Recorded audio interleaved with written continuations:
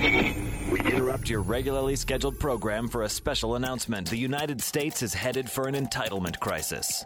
Social Security and Medicare are going broke. You are going to have to pay the bill. Welcome to the Debt Dialogues, where you'll learn about the coming entitlement crisis, how it affects you, and what you can do about it. Debt Dialogues. Here's your host, Ayn Rand Institute Fellow, Don Watkins. My guest today is Gregory Salmieri. Greg teaches philosophy at Rutgers University and Stevens Institute of Technology, and is a fellow at the Anthem Foundation for Objectivist Scholarship and the co-secretary of the Ayn Rand Society, a professional group affiliated with the American Philosophical Association. Greg, welcome to the Debt Dialogues. Thank you. Nice to be here. Now, at the heart of the debate over the welfare state is the issue of justice. And so I wanted to have you on to discuss what justice is, how it applies to the kinds of issues we discuss in this podcast, and how to make sense of ideas that are often bandied about in these debates, such as social justice. So let's start with a incredibly broad question, which is, what is justice?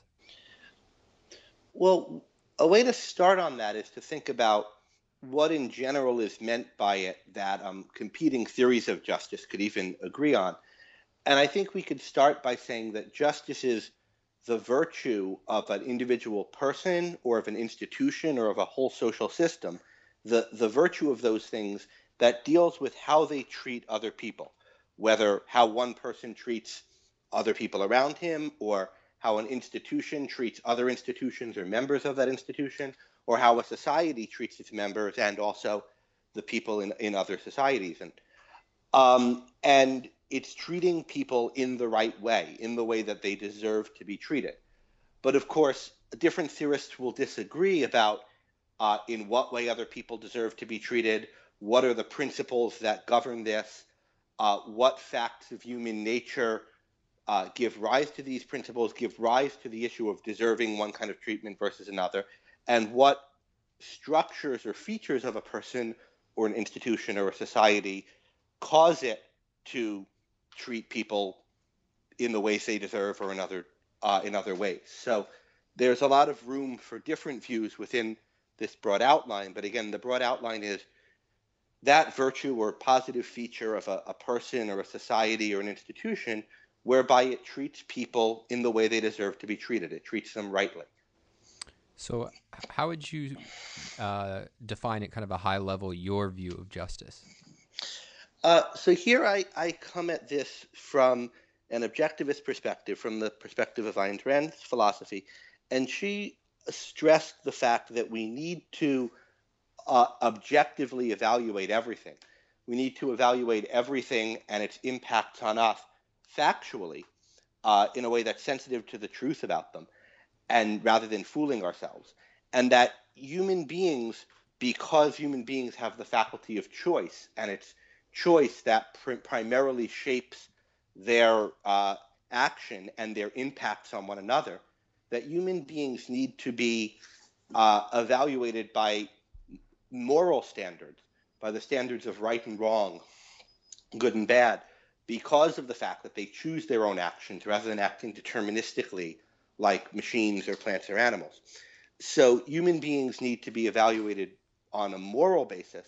It's because of their good or bad choices and the fact that they have the ability to make good or bad choices that they require a special type of evaluation, and then that we need to treat them always in accordance with the moral evaluations we make of them. And why? Why is it so important to be just?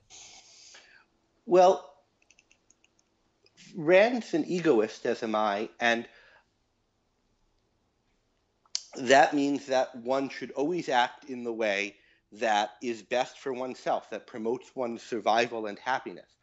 And a major source of values, a major source of things that can promote your own survival and happiness is other people. Other human beings are boons to us in many, many ways, but they can also be threats to us. They can also harm us. And the fundamental things that makes other people good for me or bad for me is whether they're good or bad people, whether they're moral or immoral people. Among the things that make people good, among the virtues, are being rational, being productive, being honest, and there are others. And people who are like this will create physical values that I can trade with them for that will make my life better. They'll discover knowledge that I can learn from them that will enrich my life. They will be people that I can be friends with and admire and can trust and can have relationships that will enrich my life spiritually and me enrich theirs. But only insofar as they have these virtues. If somebody is irrational and is acting on random urges, who knows what they're going to do and what impact it's going to have on me, but probably not good. If someone is not productive, if they're not creating the values they need in order to live, then they're going to need to try to get those from me, and they're not going to have anything to offer me in return for them. So they're going to steal from me or just beg from me and try to sap me dry. If they're dishonest, I can't trust anything they say, and they're going to try to fake things to me and, extort or steal values from me in different ways, and they're going to make my life worse. So just as I need to judge the physical things that I deal with and not, put all my weight on a board or a plank that's unable to support it, I likewise need to judge the people I deal with. And I need to judge them on the basis of those facts about them that make them most able to be good or bad for me. And the fundamental determiners of whether human beings are good or bad for one another is the thing that fundamentally determines how human beings act, and that's their choices, and whether they choose to be good people or bad people. And this whole way of thinking depends on quite a lot of moral philosophy, on the view that what's good in people benefits other people and what's bad in people hurts other people. So there's quite a lot of background to this and places where people might come on or get off board. But that's an outline of how I think about this. Okay, so I want to turn now to the issue of politics and more broadly a social system. What makes a social system just or unjust? Well, I think what makes the social system just or unjust, in the same way as we said what makes an individual just or unjust, is that the social system treats people in the way that they deserve to be treated. But a social system isn't the kind of thing that can think or evaluate people in the way an individual human being can. So it doesn't have the virtue of justice in quite the way that I described it. However, it is something that's set up by human beings, and we can therefore judge it as a product of human choice. It's not like an accident or an inherent fact of nature that societies are organized in the way that they are. And we can judge whether the rules of a society, the laws, and also just the customs of it, are such that people within that society get what they deserve from one another and from the institutions and structures in that society, or whether they don't. And that's something that's somewhat different from judging the individual members of the society and what they do. So we can think of a slave-owning society or of a fascist or a communist society, and it might be that though I in that society don't treat you who's in that society unjustly, I make all the choices that I make as well as I can on my best judgment of what you deserve from me and your character. The whole setup of the system is such that our interests are put into horrible conflict. I get certain things at your expense and you get certain things at my expense, where we don't deserve to have these things taken from us and given to the other. And there, the fault for that is not in my particular injustice or your particular injustice, but in that there's something unjust about the laws or the social order under which we're living. And you and I are responsible for that insofar as we endorse those laws and agree with them and don't fight them, but we're not responsible for the particular inequities in our favor or the other person's favor. For example, if I got more out of the public education system than you did, and you got taxed more for it, or vice versa. So this is. Oh, sorry. Go ahead. Okay. So that's just why there's such a thing as a questioning of the justice or injustice of social institutions. How it's not exactly the same thing as talking about a person being just or unjust. But I think I strayed a little bit from your question. The question was, remind me of it? So it was what makes a social system just or unjust. And I think that gives the broad outlines of what it would mean to say a social system is just or unjust. Now, we just did an interview with Onkar Ghate on individual rights, and I think you and I agree that a just social system is one based on individual rights. So I don't think we need to go into great length here about exactly the nature of that system, but I wonder if you could at least say a little bit about why you think that a system based on individual rights, namely laissez-faire capitalism, is just. Yeah, well, if we're talking about a social system and the justice of the social system, we're not talking about, insofar as we're talking about justice, we're talking about the kinds of treatment that people deserve from one another. But we're not talking about specifically the treatment that you, Don Watkins, deserve from me, Gregory Salmieri. There's a whole lot of things you might deserve from me. You might deserve from me money that I borrowed from you. You might deserve credit for having written a good book that I enjoyed reading and learned some things from. You might deserve a bit of blame from a bad joke you once told about me that I was offended at, or you might deserve many different things from me. But those are things you, one person, deserve from me, another person. When we're talking about a society, we're not talking about my one-on-one interactions with you, but we're talking about the interactions between you and a whole system that all of us are contributing to. And we're talking about, in particular, what decisions are made by whom, the kinds of spheres in which you and I operate. And there, the fundamental thing we deserve and need, because we have free will and need to act morally in order to survive and prosper, the fundamental thing we need from each other and owe to each other as members of a society, that we need from the society and owe to the other people as members of the society, is the freedom to act on our own judgment, to lead a moral kind of life. And that requires freedom, because the fundamental way that we lead a moral life is by acting on our own thinking. And that requires the liberty to take the actions we deem best. So what we fundamentally deserve from one another, not as just two guys, but as two members of the society, and what I deserve from you qua society member, is the freedom to lead my life, to make the decisions I need to chart the course of my life and to act on them. I think that sets a good context to address my next question, which is judging economic outcomes or relationships as just or unjust. And let me give you the sort of case that will often be raised in this context. So you'll have a CEO whose company falters. He lays off a bunch of employees, and maybe he's even fired, but he gets, $1 million paycheck. And so that's a, voluntary decision. He didn't literally steal it from anybody. Yet would we say that that's a just outcome? Well, it may or may not be.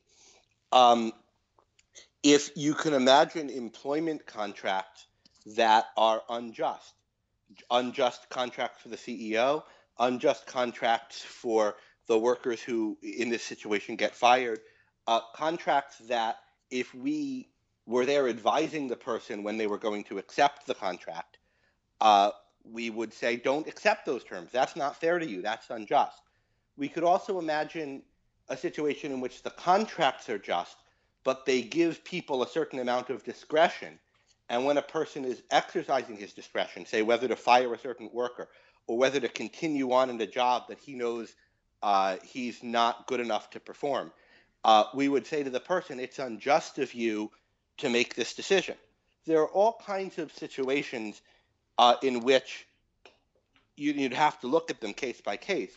You can imagine there being injustice on somebody's part, or even on the part of a whole business, in certain kinds of cases where some people get promoted and some people get fired in the wake of good or bad results for the business. But I don't think we can say that it's unjust in the sense of being a product of an unjust society or unjust social order.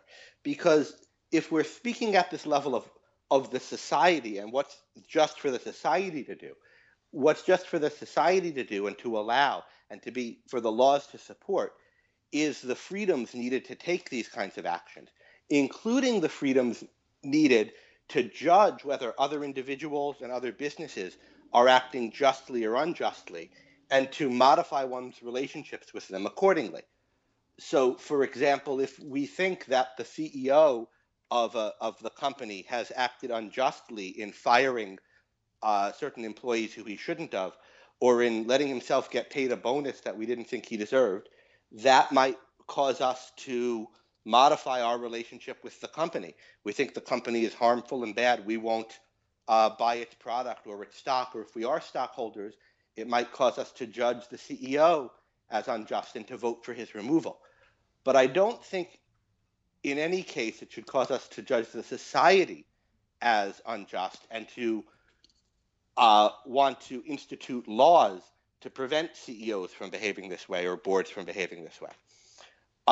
To institute those laws would be to remove precisely the freedoms that all of us need to make those kinds of decisions and to pursue justice in our personal dealings. And that would be unjust to everybody. Yeah, I just want to reiterate that point because I think it's a difficult perspective to gain, but it's really clarifying so that there can be cases where you or I might look at a business decision, let's say, that we weren't directly involved in, like the CEO case, and think, yeah, that's enormously unjust. But it would not be just for the government to come and, quote, remedy that injustice by interfering with the voluntary decisions of the CEO and the owners of the company. And it wouldn't be just for you or I to vote for the government to do that. But it would be just for us to take private actions like boycotting the company or selling its stock or anything like that. I should add, though, that I think a lot of the kinds of claims we hear about individual companies being unjust in this way are exaggerations or are not true or are just smears of companies. There's a tremendous bias against big business in our culture. So I don't want to let that go. But nevertheless, of course, it's possible for particular executives or particular companies to behave unjustly. It happens sometimes, and it's bad when they do, and we should call them out. Yeah, no, I agree with that, and it is a loaded example, particularly in that a lot of things. I mean, moral judgment is really hard, so being it just is difficult, and I think this is something Ayn Rand stresses. And so, even to take that, that economic case of the CEO, if a company would have failed even worse, but for the efforts of a CEO, he might very well have deserved to get a big paycheck. Or Thomas Sowell will sometimes point out it could be in the interest of a company to pay him a big, parachute so that he goes away quietly and they can quickly move on. So you can't read 2 paragraphs on a blog post, I think, and reach an evaluation of whether any of these kinds of dealings were just or unjust. Yes. Also, an aspect of justice that we all should take great care to practice is recall that the idea that justice is judging people objectively. And there are all kinds of biases that can lead us to judge people non-objectively. And one of the things we need to be sensitive to is what kind of biases there are. Biases that we ourselves might have, or biases in the reporting that might be being done that will bring certain things to our attention and other things not. If you were somebody living in the Jim Crow South, or in the world of To Kill a Mockingbird, which I think really dramatizes this excellently, you would likely have, and people today certainly do have, biases against black people. And you'd be in a situation where the media that you were getting would present you with information that would be biased against individual black people in certain situations because of this general racist bias.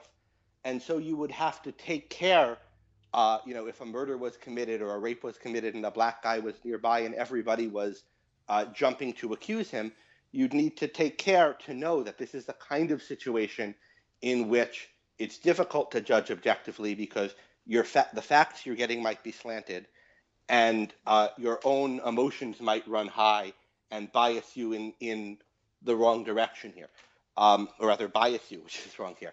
I think similarly, there is an anti-business bias in America, and particularly anti-big business. And that bias affects most people in their feelings on this issue who haven't really thought it through and noticed this and internalized it, just like racism has this kind of impact on people's feelings. And it certainly affects the way things are described in the media. So if you just read if I just read a headline, CEO, again gives himself golden parachute and poor companies are suffering, I read that poor workers. I read that headline in the same spirit that I would read a headline in the Jim Crow South about white woman raped black man, most likely suspect. After all, he was there and looked at her funny. Now, in one way, we've been talking about the issue of social justice, that is the justice of the social system. But often social justice is given a different, it carries with it different connotations, or there's different ideas. What is social justice in this more narrow sense? Well, I don't know the exact lineage of how the term developed into this present usage. The main figure here, though, is Rawls, who wrote in the 70s a very influential book, A Theory of Justice, where he developed a certain theory of justice and focused on the justice of societies. And his argument, it would be better to get a Rawls scholar than me to go into the details of it, but the effect of the argument is that one ought to judge societies by the status of the worse off people in them. Typically the poorest people, but worst off in whatever respect is relevant. And we ought to judge measures that would change a society, and we ought to judge a society's institutions by their impact on the worst off people in them.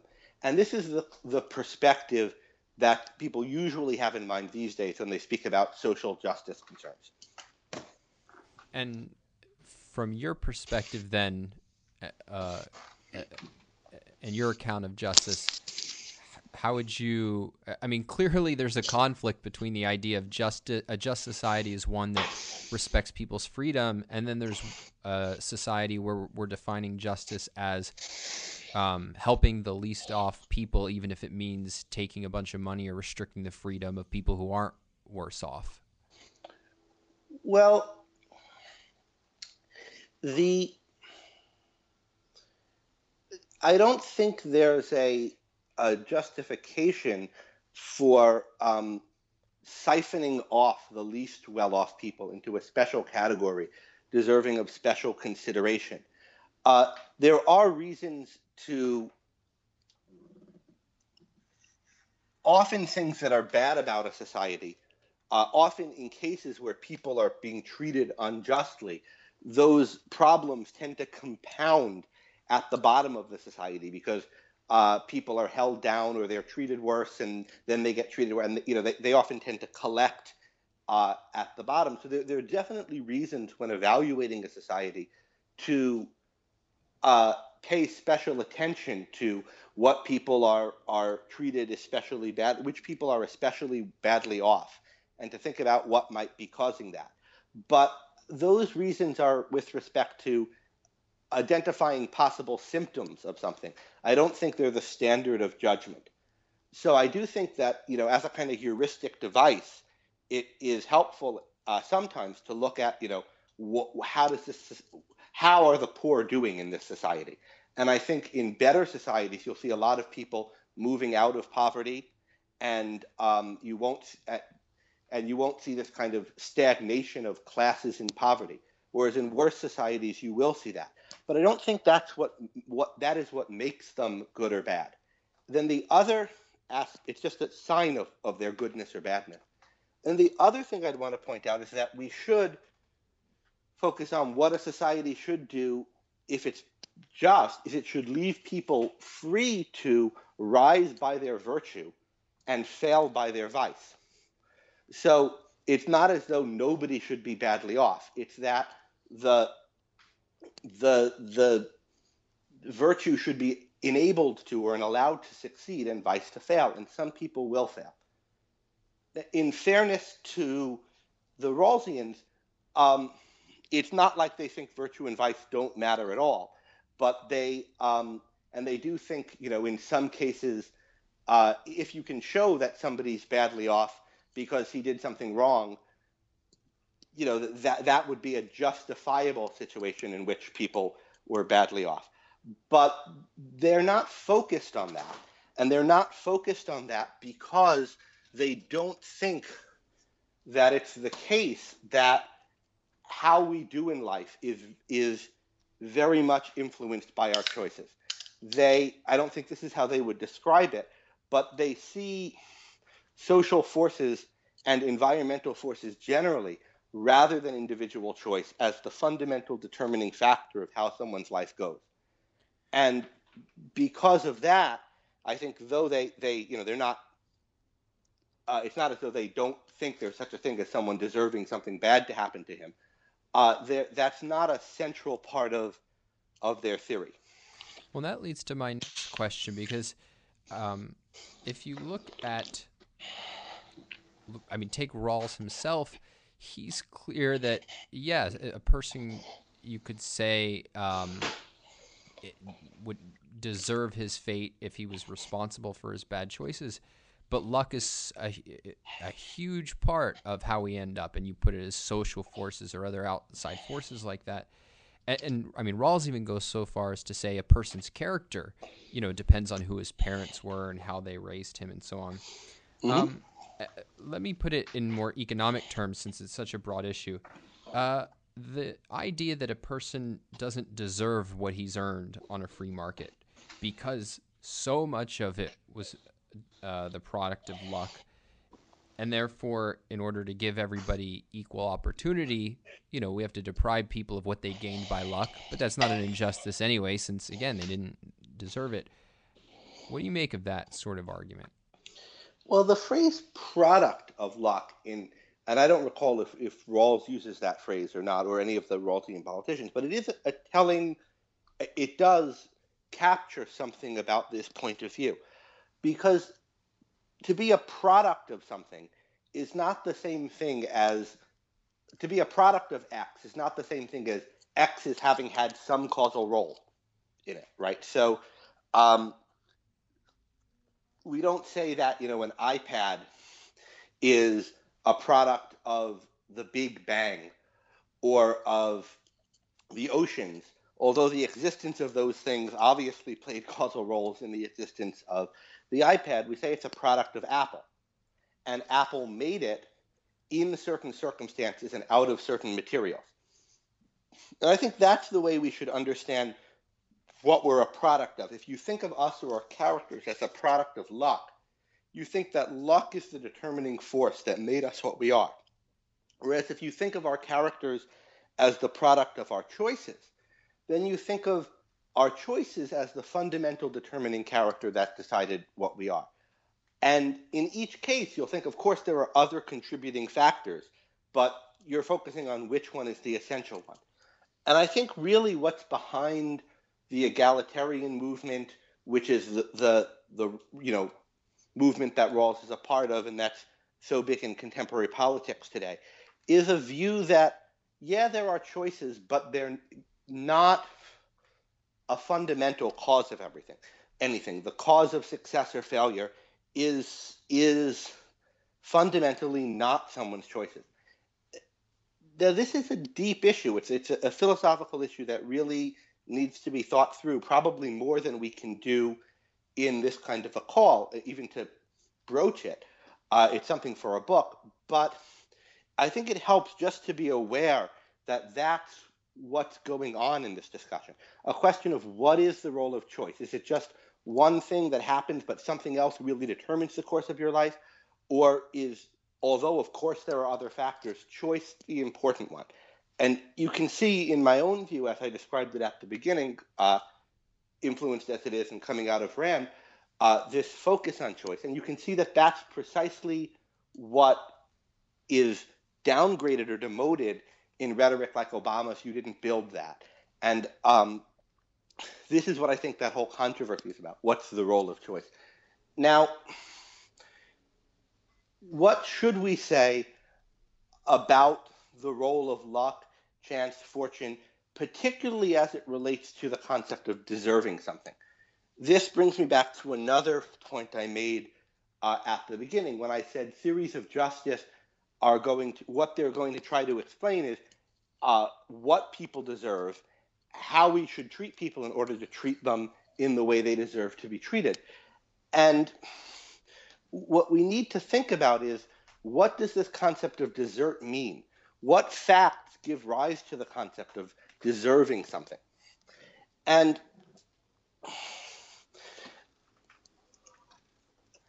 the way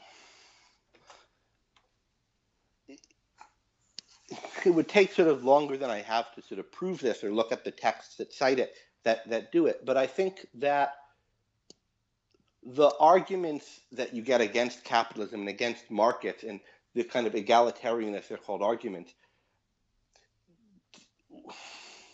work by saying something isn't deserved if there was an element of luck that was necessary for it to happen. So, for example, if I have some money which I earned by doing a job, but I couldn't have gotten that job unless I had gotten an education, and luck intervened in making it possible for me to get that education, then I don't deserve it. In other words, for something to be deserved, it has to be choice all the way down at every level. Choice has to shape all of the inputs to it. But since there's nothing like that, since choices only can operate in a context, in order to choose, you have to have things to choose between and certain abilities that let you identify the alternatives and pick one. On that view of deserving, I don't think there could be a distinction between deserving and not deserving. The whole concept of deserving arises in a certain context. And I think if you respect that context, these kinds of arguments don't really get a bite. So, I mean, do I deserve the fact that I don't live in the Stone Age? I think clearly that question, you can't say I do deserve it. I did something to earn my having not being born into the Stone Age. That clearly doesn't make sense. It's not the kind of thing one could do something to earn or not earn. But the fact that I don't deserve my having been born in the 20th century rather than the Stone Age doesn't mean that it's unjust or undeserved that I have it. It's just not the kind of thing that could be deserved or undeserved. It's not the kind of thing that desert language, the concept of desert, applies to. And so we can't say, I think, and it's wrong to say, that the things that I've made with the opportunities that I've had, which opportunities I wouldn't have had if I were born in the Stone Age, are undeserved because my having been born now rather than then wasn't deserved. It's just, there's a kind of mistake about the understanding of desert that's here. If you don't think it's a mistake, then at least recognize that there's an issue about what we understand as the context for the concept desert. And that's something that needs to be debated about, and that I don't think is debated when you get these kinds of arguments. It occurs to me to go back to this issue of whether or not free will is, a major defining aspect of an individual's life. One objection is that you'll often hear is a statistical objection, where they'll say, for instance, look at people in the bottom part of society statistically have very little likelihood at making it to the top, whereas if it was really an issue of free will, we would expect it to be, you'd have an equivalent chance of ending up at the top whether you were born poor, middle class, or anything else. Do you have any thoughts on that sort of methodology for thinking about the role of free will in life? Yeah, so I think the question, the that kind of way of thinking is a little bit like saying, um, of course, technological achievement isn't a matter of free will and individual effort. After all, if you take somebody born in the Stone Age, somebody born in the Renaissance, somebody born in the Dark Ages, somebody born in 1710, and somebody born in 1950, and then you look at and you take large populations of people born at these times, and then you look at how much technology they have at the end of their lives, it's a certainty that the person born later will have more technology, or born in the 2000s will have more technology than all the other people. And of course that's true, but that doesn't show that the technological progress that was made wasn't achieved by individuals. It's just that each individual has to start from what resources they have available to them to start. And if you take individuals born in the same circumstances, the same historical circumstances or the same financial circumstances, you'll find that they vary greatly in how much they've produced at the end of their lives. Some of them will be worse off, some of them will be better. It's not a we to say that people can produce and better themselves isn't to say that we should expect them to be radically different in how much they have at the end than at the beginning. That they would have leapfrogged over everybody else. They might progress is often in smaller steps, but that doesn't mean that it's not progress and that it's not earned. And of course, there are the exceptional cases of people who are born poor and end up very rich, or born very rich and end up very poor. I think in a freer economy, those circumstances would be a little less exceptional than they are now, but they would be exceptional precisely because they're the very dramatic cases of people who did very well or very badly. Most people will do pretty well or pretty badly, which means they'll become a little bit more wealthy, a little bit more secure, or even a lot more secure, but not so much as to be, uh, dramatically ahead of the rest of other people who had more to begin with than they did. Now, what about that having more to begin with? You could say that that's undeserved. Well, it's not deserved in the sense of it's not something those people have earned, but it's not something that is unfair or wrong that they have either. Just like it's not unfair or wrong that I was born in this century rather than a century later or a century earlier. It's just a fact. And it's not something that the society imposed on people. But that's really the crux of the issue.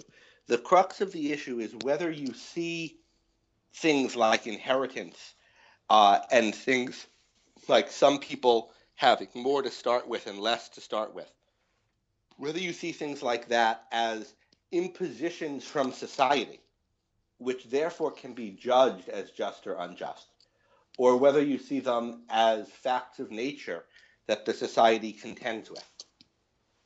If you see them as facts of nature, not impositions, not things that anybody did, then you're not going to judge them as unfair or unjust to the people who start off with less. You're just going to see it as how things are. Well, there's one more component. It's whether you view it as a fact of nature or something imposed by society. That's one of the constituents that goes into this. And the other is what you view as the primary organ of the primary agent of achievement, of progress, of production. If you think of the primary agent of achievement, of progress and production, the primary thing that deals with reality as the society rather than the individual, then even if you see these facts that some people start with more or start with less as facts of nature, you're going to think of them as facts of nature that we all collectively have to deal with, because it's us as a collective that is the primary thing that acts. Whereas if you view achievement and work and progress and, in general, living as fundamentally an activity that individuals do, often in cooperation with others, but nonetheless fundamentally as individuals, then you're going to see the fact that I was born with a lot, but not so much as a third person, and more than a first person, as a fact that I have to deal with, rather than as a fact that we have to deal with. And so you're not, if you think of it as a fact that I have to deal with it, you're not going to view that in terms of whether it's just or unjust. It just is.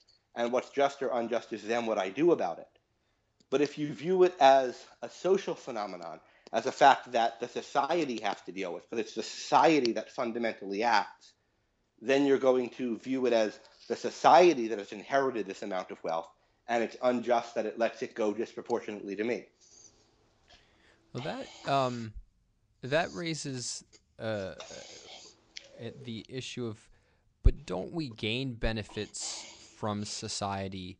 And so isn't it proper that we owe something back to society? And that really is you didn't build that argument. It's the idea of you didn't build it because society gave you an education or it gave you roads or something. Now, you've addressed that from one perspective, that there's a wrong view of what it means to earn or deserve something built into that. But nevertheless, there seems to be another aspect in which there's a claim, at least, that society is giving you something, and aren't you going to give something in return? Well, again, of course we give things in return for what we get in all kinds of obvious ways. So I was educated, sure, but my parents paid for my education. They paid for it in taxes, in part, and in part directly through. I went to some private schools and some public, so they paid for it, whether voluntarily or involuntarily. They would have given that money to me. They wanted to spend that money on me, and so I would have inherited it. We could wonder about whether that's just, but they paid for it, and it's already paid for. It's not like society, some amorphous thing, has given me something and I haven't given it back. The teachers who educated me were paid. The roads that I drove on were made by people who were already paid. So there's not a question of owing something back, I think. And that's, I think, a distraction. The fundamental, because on any way you view it, people are going to do things for one another, and they're going to get compensated for doing things for one another. And what's to be debated is what the just and unjust ways for that to happen are. What's a just way for people to build roads and get compensated for building roads that other people will use? And what's an unjust way to do it? I think there are unjust features about the way it's done and just ones, but the question isn't, did I make things ex nihilo or did I get benefits from other people? But what is the nature of the interactions between people and the value of those interactions? And I think there are two fundamentally different views that you can have of it. The one view is that the unit of action, the thing that acts, the fundamental locus of action, the fundamental locus of having values and doing the work necessary to achieve them, are individual human beings. Individual human beings with individual minds, individual values, and individual choices that they make to take the actions needed to achieve those values. If you think that, then you'll think, of course, these people work together, collaborate, cooperate, trade in all sorts of ways, and we could think about which ways are just and unjust for them to do it, but fundamentally it's individual people doing things to achieve their values. If you think of it that way, I think the whole "you didn't build that" mindset just doesn't make sense. Of course I built it. And the fact that I had an education before I built it is just irrelevant. But what I think the way of individual "you didn't build that" kind of thinking comes out of, and it makes sense if you think of it this way, is if you don't think that individual choices, actions, values, and judgments are the things that really do the work. You think of the individuals rather as fragments of what's primarily and fundamentally a social process. It's not individuals that build things together, but it's societies that build things, and individuals are just in effect, like cells in the social organism. If you think that way, then the role of the individual is greatly diminished. And you think of what's responsible for the achievement as primarily the group.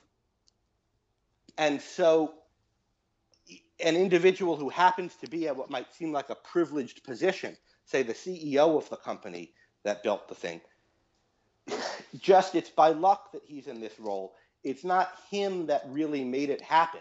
Even if it's his decisions and his skills that made it happen, it's just the fact that he has these decisions and skills and so forth is a product of the society. He's just a kind of conduit, a cog in the machine.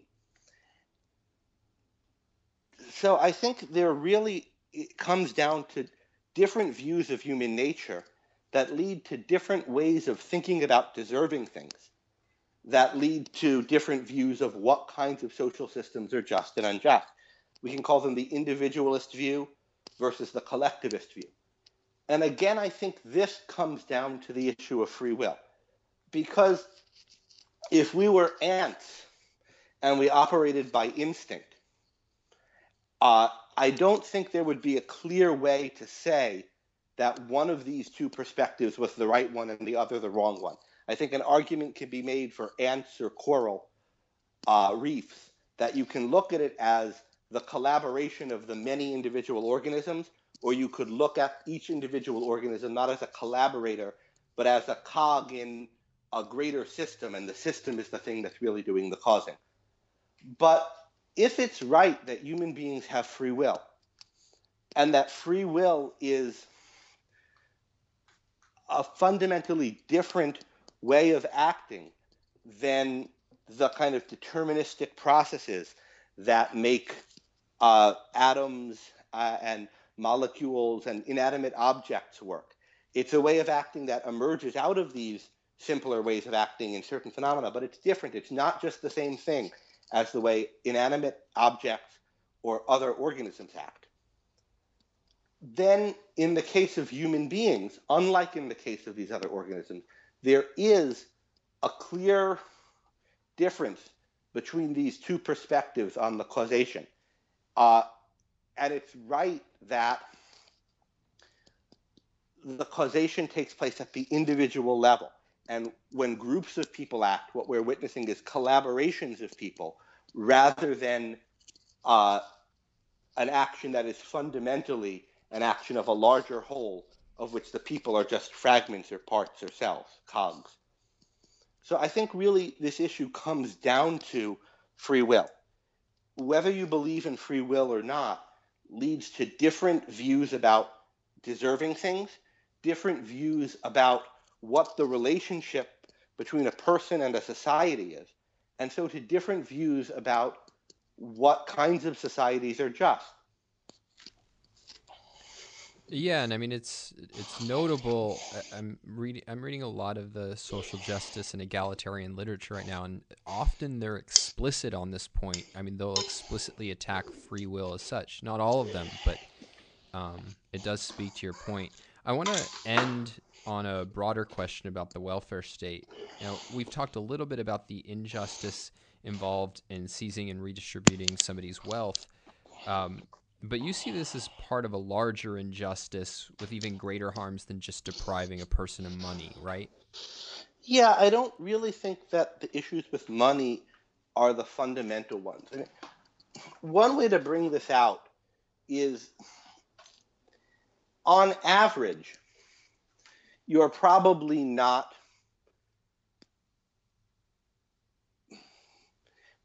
this isn't exactly true, but bear with it for the sake of a thought experiment. If you have a system where wealth is being redistributed, on average, the average person, so to speak, is neither a beneficiary nor a dupe of the system. Some people, of course, are contributing a lot more than they're getting back financially. Some people are contributing a lot less. But the average person is putting in and getting out the same amount, minus what's lost in some kind of overhead. But, and most people aren't radically different from the average, I think.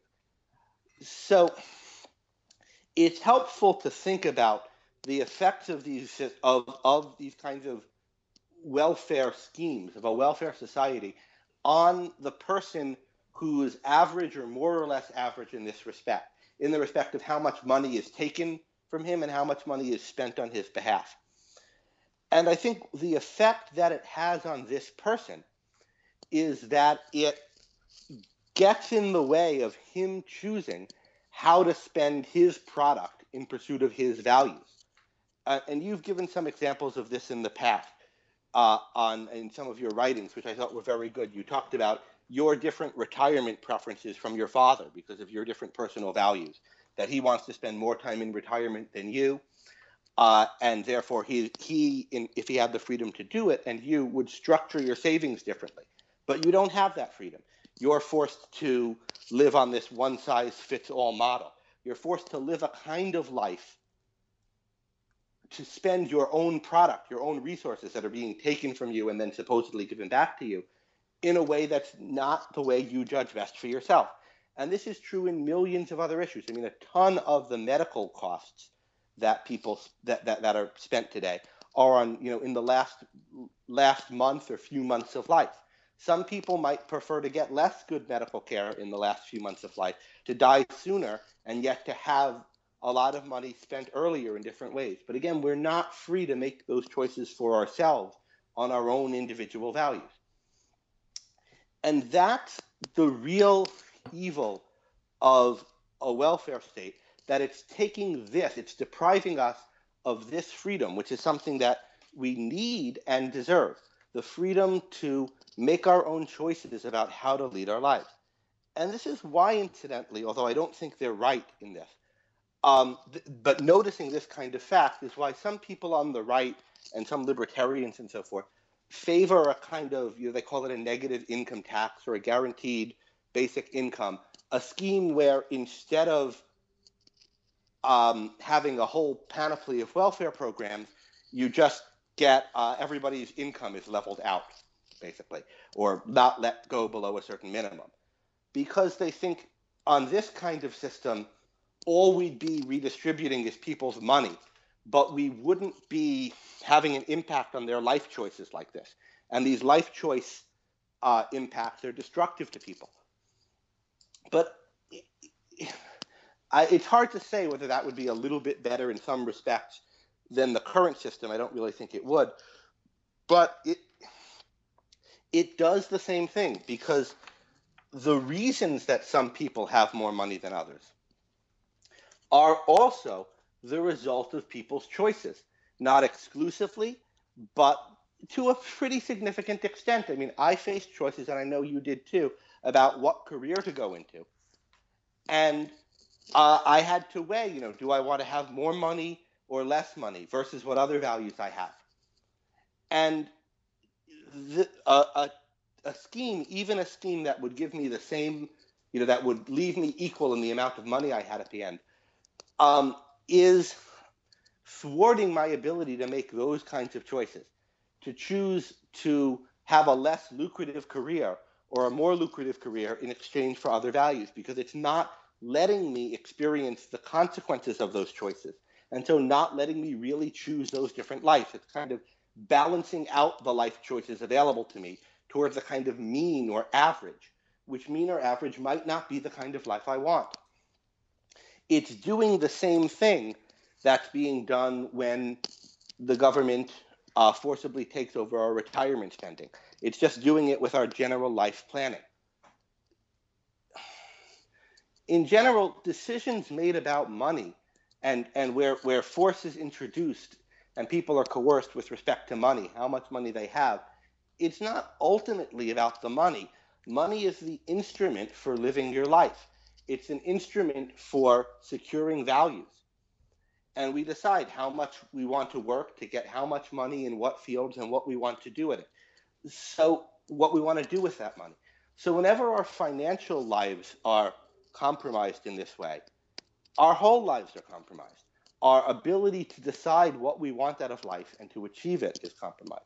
And that's what this is really about. And I don't think there's anything that can justify that. But my thinking that, my having that view on this political issue depends on my positions on a whole lot of issues about morality and human nature.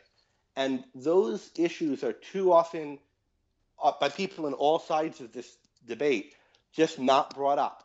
Ultimately, it depends on a view of free will that leads to a view about the nature of production and achievement and the nature of having and pursuing values. So let me leave it at that. My guest today has been Gregory Salmieri. Greg, thank you again for being part of the Debt Dialogues. Thank you for having me. We covered a lot of ground in this interview, but here's what I would stress. Human life requires thought and effort, and the people who exercise that thought and effort earn what they get. The individual who thinks and produces deserves the values he creates. A just system, then, is one that recognizes and protects that fact. And this is why Ayn Rand said, and why I agree with her, that capitalism is a just system. The essence of the system is to recognize that values have to be created and that they belong to the creator. And further, that those values are created by the individual. And therefore, we have to have a system that recognizes and protects the right of the individual to engage in that action and to use what he achieves for the betterment and furtherment of his own life. Now, the egalitarians and the supporters of the welfare state, really what it comes down to is that they don't like that. They don't like the fact that reality requires thought and effort. They think it's unfair. Reality shouldn't demand that we have to exercise thought and effort in order to have the things we need. Well, they can stamp their foot at reality, but of course that doesn't cause nature to provide us with what we need. And so their solution is very simple, which is we're just going to take from those who do think and produce and give to those who don't.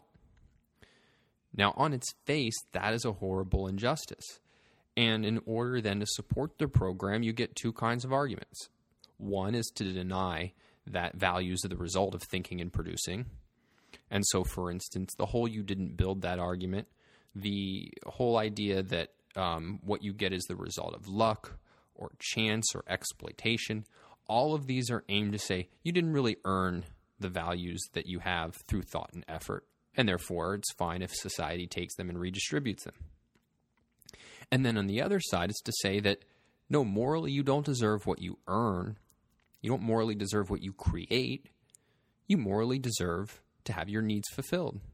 And therefore, it's morally right to sacrifice those who've achieved something to those who haven't. And so what we're going to do is we're going to come up with a label for that, and we're just going to call that social justice, or redistributive, or distributive justice, rather. But what it really is anti-justice. Anti-justice is depriving the creator of his creation, depriving the individual who's created values of the values that he's created. And that, in the end, is the purpose of the welfare state, to carry out that injustice. With that, it's time to bring this podcast to a close. If you enjoy this podcast, please take a minute to review us on iTunes. And to learn more, you can visit endthedebtdraft.com. For the latest, I encourage you to like our Facebook page, facebook.com/debtdraft, and let the world know that it's time to put an end to entitlement exploitation. See you next time. Debt Dialogues is property of the Ayn Rand Institute. Its content is intended for private use only.